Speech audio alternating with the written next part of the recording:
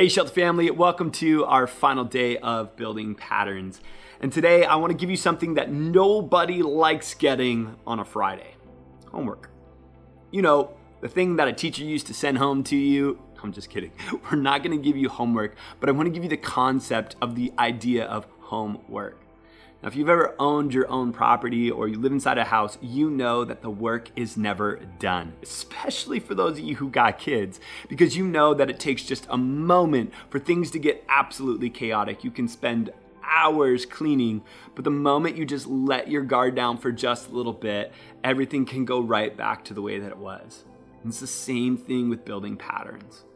See, the idea of homework is that there's always work to be done. There's always something that you can fix. There's always something that you need to keep up with. And there's always something for us to do.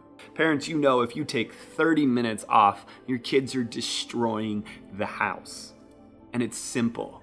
Homework is this constant upkeep, which sounds terrible, but believe me, if you just do the little bit every single day, you take 20 minutes to clean every single day, and you get everyone in your house to do the exact same thing, you're gonna find out that over time, it's a really spotless house.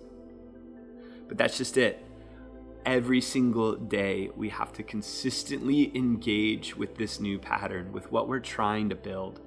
And we realize that if we're doing what God's asked us to do, we're building a home rather than just a place to live in. So I wanted to read you this verse out of 1 Kings chapter 38.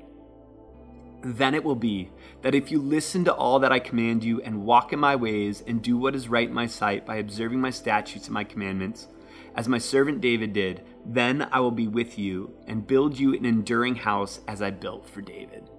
I love that because the whole concept of homework is this thing that we really want, this enduring house. And most importantly, we all want a home that's inviting for other people. When we take care of every little thing, we mow the lawn, we clean the garage, we make sure the kitchen is all beautiful, we realize that anyone can come in.